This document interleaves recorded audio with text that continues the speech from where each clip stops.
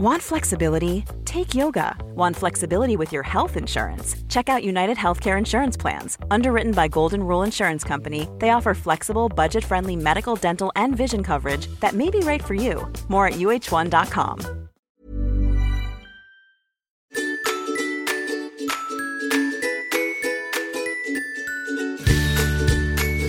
Hello and welcome to another episode of Baby Whisperer by Practical Parenting. I'm your host, Erin Craven.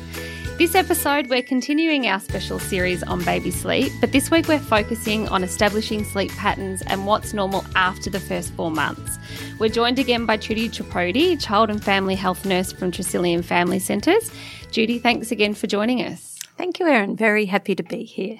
Now, Judy, hopefully we've got a little bit more of a handle on this whole parenting thing by this stage and our newborn sleeping patterns, but how do they change as babies get older? So, Erin, generally what happens as babies get older, and I'd probably say this is from 3 to 4 months on, is that their night sleep will tend to lengthen. So it could lengthen, say, starting from, say, 5 to 6 hours. And hopefully that might be in the middle of the night, but it could be any time in the night. It could be at the start of the night or after midnight. And then what you'll notice is that during the day, the amount of sleeps baby has in the day will decrease. And also you'll notice too that the baby will be able to manage being able to stay up a little bit longer as well. And how many naps then should a baby be having every day? So that's very individual with the naps. And probably what I would suggest is have a look always at your baby, because every baby is quite individual, and be guided by their behaviour and their cues. And so if they wake up after what you might consider not a very long nap and they're happy and gurgling and looking at you, then you can assume that they've had enough sleep. But we do have guidelines, and I suppose I can just mention them quickly. So from 3 to 6 months, babies would have, say, an uptime in the day between an hour and a half, possibly 2.5, 3 hours. And that usually equates to, say, 3 day naps. And then from 6 to 12 months, babies can be awake for, say, 2 hours, progressing to 4 by the time of their first birthday. And then you'll probably find then that they will drop to 2 naps a day. And then after their first birthday onwards, they'll be dropping to 1 day nap, which usually equates to a 4 to 5 hour uptime. And that would be the case where they'd have an early lunch, and then maybe their nap might be 12:30 to 1 o'clock in the afternoon. Now, ideally, each day nap would consist of 2 sleep cycles. And we've chatted about this in previous podcasts, where each sleep cycle is 30 to 50 minutes. So we'd like 2 sleep cycles, ideally for a day nap, but some babies might only have 1. And that's where it's always important to have a look at how your baby's behaviour is when they wake up, whether you think, oh, have they had enough sleep? I was going to ask you that next, the dreaded cat napper, and my son was one of these where it seemed like you put him down and 20 minutes later he would be awake.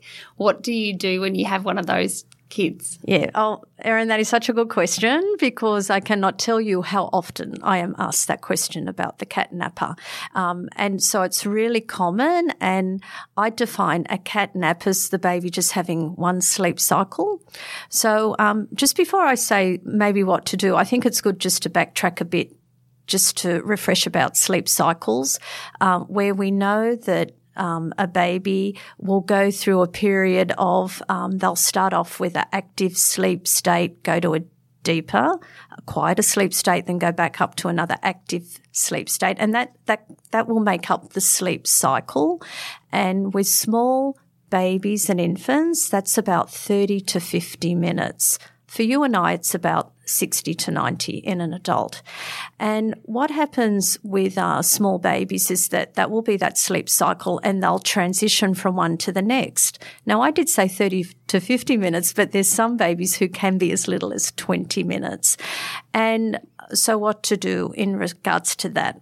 I can spend a little bit of time here because it would be refreshing back all those things that we had chatted about previously on ways how to establish baby to develop good sleep behaviours. So that means looking at their bedtime routine, which is that sequence of events, day and night, that you do in the lead up to putting them down to sleep. And what I just touch on here for the older baby, we're probably 6 months on, is that have a look if you're making them more dependent on you to go to sleep.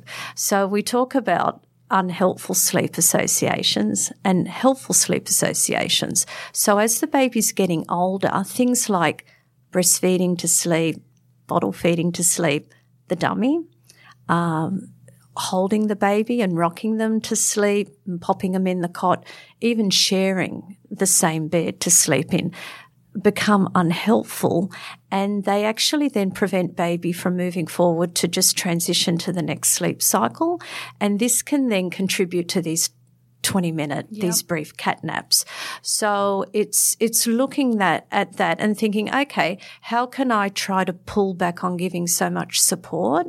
And that's where you then can look at their day routine, where they sleep. The other aspect for the cat napper in the day is that we all have busy lifestyles, and often what I find when I chat with parents, the baby could be asleep in the car, in a pram, in a baby carrier, in a cot. There's lots of different places. And that's where sometimes if you're wanting to help support this cat napping, looking at your day, trying to have more of the sleeps at home, preferably in the cot, than mixing the sleep space up too much. And then if you're trying to remove those unhelpful sleep associations that you use, that's where our settling methods can assist with that. I used to say I felt like he had fear of missing out, that he thought that something else more exciting was going on. But the good news is he now, I think wild horses wouldn't wake him up. If you went into the room, I can turn the lights on and bang around and he's out. Yeah. You talked about with the sleep routines, should you treat daytime naps differently to nighttime? I suppose in a sense, the actual bedtime routine, which we've chatted about quite a bit, so that sequence of activities before they go down to sleep, you can apply day and night. Just with night, you would incorporate usually a bath as a more relaxing way to wind down the end of the day. Day is light, night is dark. So baby has to get used to sleep in a lighter sleep environment. So we just say dimly lit room. It doesn't have to be blackout curtains or anything like that. And as I had mentioned before about the busy lifestyles that people have, usually you'll notice when I chat with parents, day naps can be in lots of different spots. And that's fine if there's no issues with the baby, and especially if the baby has elder brothers and sisters, usually they're often woken up for school pickup, drop off, that sort of stuff. So the poor babies that follow usually have a little bit more disrupted day naps. It's that whole thing, isn't it? With the first baby, there's 1,000 pictures, and by the time you get to the second and third, there's lucky to be one at all. Yes. What about babies that fight bedtime? And again, I'll put my hand up. My son was this one as well. He'd be doing headstands in the bed and all sorts of things. How do you help that baby settle? So if they're fighting their bedtime, then I would say have a look at their day. What their day routine is like, because they could be overstimulated, overtired, or even perhaps, Erin, believe it or not, you might be wanting to put them down before they're ready to go to sleep. Yep. So always so reflect on that. That's where looking at that day routine is really helpful. And as I'd mentioned a little bit earlier, the actual up times that the baby should have. Sometimes people might be trying to put in an extra nap more than what's needed, or perhaps they might need an extra nap. It might be too long a period waiting before bedtime that they're up for. Many parents that will chat with me seem to also have these really scheduled times that babies need to feed and go to nap, and have these really enormous lengths of day sleeps, which can be a little bit unrealistic. So I think always look at your own baby, be flexible a little bit, but certainly look at their day routine, because they can get overstimulated in that when it's time for bedtime. Mm-hmm. And I just take a note too, that's referring to what you can do for the child, but also look at yourself. because depending on your situation, if you're back at work or things like that and you're exhausted and let's face it, that time of the evening is always like a horror time for. I don't think it ever. It doesn't. Yeah, I don't think it ever changes, Erin. No matter the age of your children, it's such a busy time of the evening, and you're really wanting everything finished so you can sit and relax. But it's important for you maybe to take time yourself and think, no, I've got to invest a little bit of time with this settling. So you to try to be in a good space mentally, and not be trying to expect more than what the baby can do. Yeah, I really like what you said too about every baby is different. That's something we really need to remember, because often you think, oh, his brother didn't do that, or, you know, the other mums in the mothers group say that their baby's going to sleep fine. Every baby is different. Yeah, and you certainly notice that with the more children you have, because what underpins that is each child has their own temperament and personality. So that really impacts, especially if your child, what I notice, more outgoing, louder, push the boundaries, then that can certainly make a little bit more challenging for you with the sleep. Yeah. What about things now like sleep aids? Should we be trying to wean off the white noise? Okay, so that's a good question, because that sort of draws back to when I was talking about these unhelpful sleep associations, which say under 4 to 6 months are okay to do, especially under 3 months, when we'd spoken before about the younger baby and those crying periods, and sometimes you do whatever works, go with it. But moving forward, especially in the next 6 to 12 months of age, the props or the aids that you use to help support your baby to go to sleep can come back and bite you, in a sense, because they're not really, in a sense, allowing the baby to learn the skills to really truly settle on their own.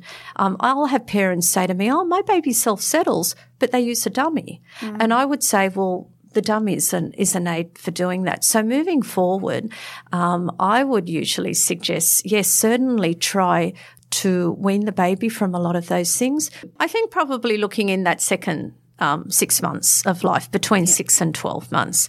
In respect to the noise, white noise, there's actually no research at the moment. That seems to be a new thing, especially the noise on apps and things like that, and in toys and all these products that are put out for babies. We don't have a lot of research on that at the moment. So for a younger baby, if it works for you, go with it. But I do think moving forward after 6 months, you might be looking at slowly trying to remove that a little bit. Night lights is another common thing, and especially just recently there's been a lot of research about screen time and that sort of stuff coming out. We know that the blue light emitted, say, from TVs, from phones, from iPads can be really stimulating. So certainly don't have any of that in your lead up to bedtime at night. Excellent. Now, the other end of the spectrum, and I know that you've been asked this because I'm pretty sure I asked you this many, many years ago, the baby that wakes up before the crack of dawn. Yes. What do you do? It's so frustrating. Yeah. I actually had one of those too. The early riser, I would say from my experience, is the most challenging sleep concern to fix short term. It tends to improve as baby gets older, and as they are able to sleep longer at night and have less day naps in particular, then that can have a flow-on effect to help them sleep in a little bit more in the morning. And I said that 1 day nap is after 12 months of age, so you could be looking at a time frame like that. Interestingly, what happens is that our internal body temperature is lowest in the early hours of the morning, so that in itself can trigger us all to wake, in particular a baby, and especially if they're at the age where they're moving around and all of that sort of stuff. So just make sure they're warm. So you might want to invest in like a sleeveless sleeping bag or something like that if they kick the covers off. And also revisit too, what I would suggest to parents is, how do they know to go to sleep? So if they're needing a lot of support from you, that would be certainly something to try to pull back on, to be looking at them more to learn the skills to self-settle. And Judy, it's not as simple as just putting the baby to bed later at night, is it? I know that I used to find if I put my son to bed later, he would actually wake up earlier. Yeah, that often seems to be the case, Erin. So I would still say stick to the usual bedtime, which for an older baby would be, say, between 7 to 8 p.m. And and just work on those other things that I had mentioned before. Really look at like how you're settling the baby, and also look at the routine that the baby would have in the day. Yeah. And when should we go to someone like you for help? Okay. I think if ever sleep concerns you, then certainly contact your child and family health nurse in the first instance is a really good community person for support. And then we have our phone line, our live chat service where you can contact us. And then we can let you know if we do think you might need some more practical support. We've got lots of centres in regional New South Wales now, including our centres in Sydney where we can offer day services and overnight services for assistance. Fantastic. Judy, thank you so much. Some fabulous advice again, as usual. And of course, when we're the teenagers, we'll be complaining that all they do is sleep. Next episode, we're going to talk about the dreaded sleep regression. So just when you think you got it all sorted, it changes yet again. So thank you so much for joining us again today.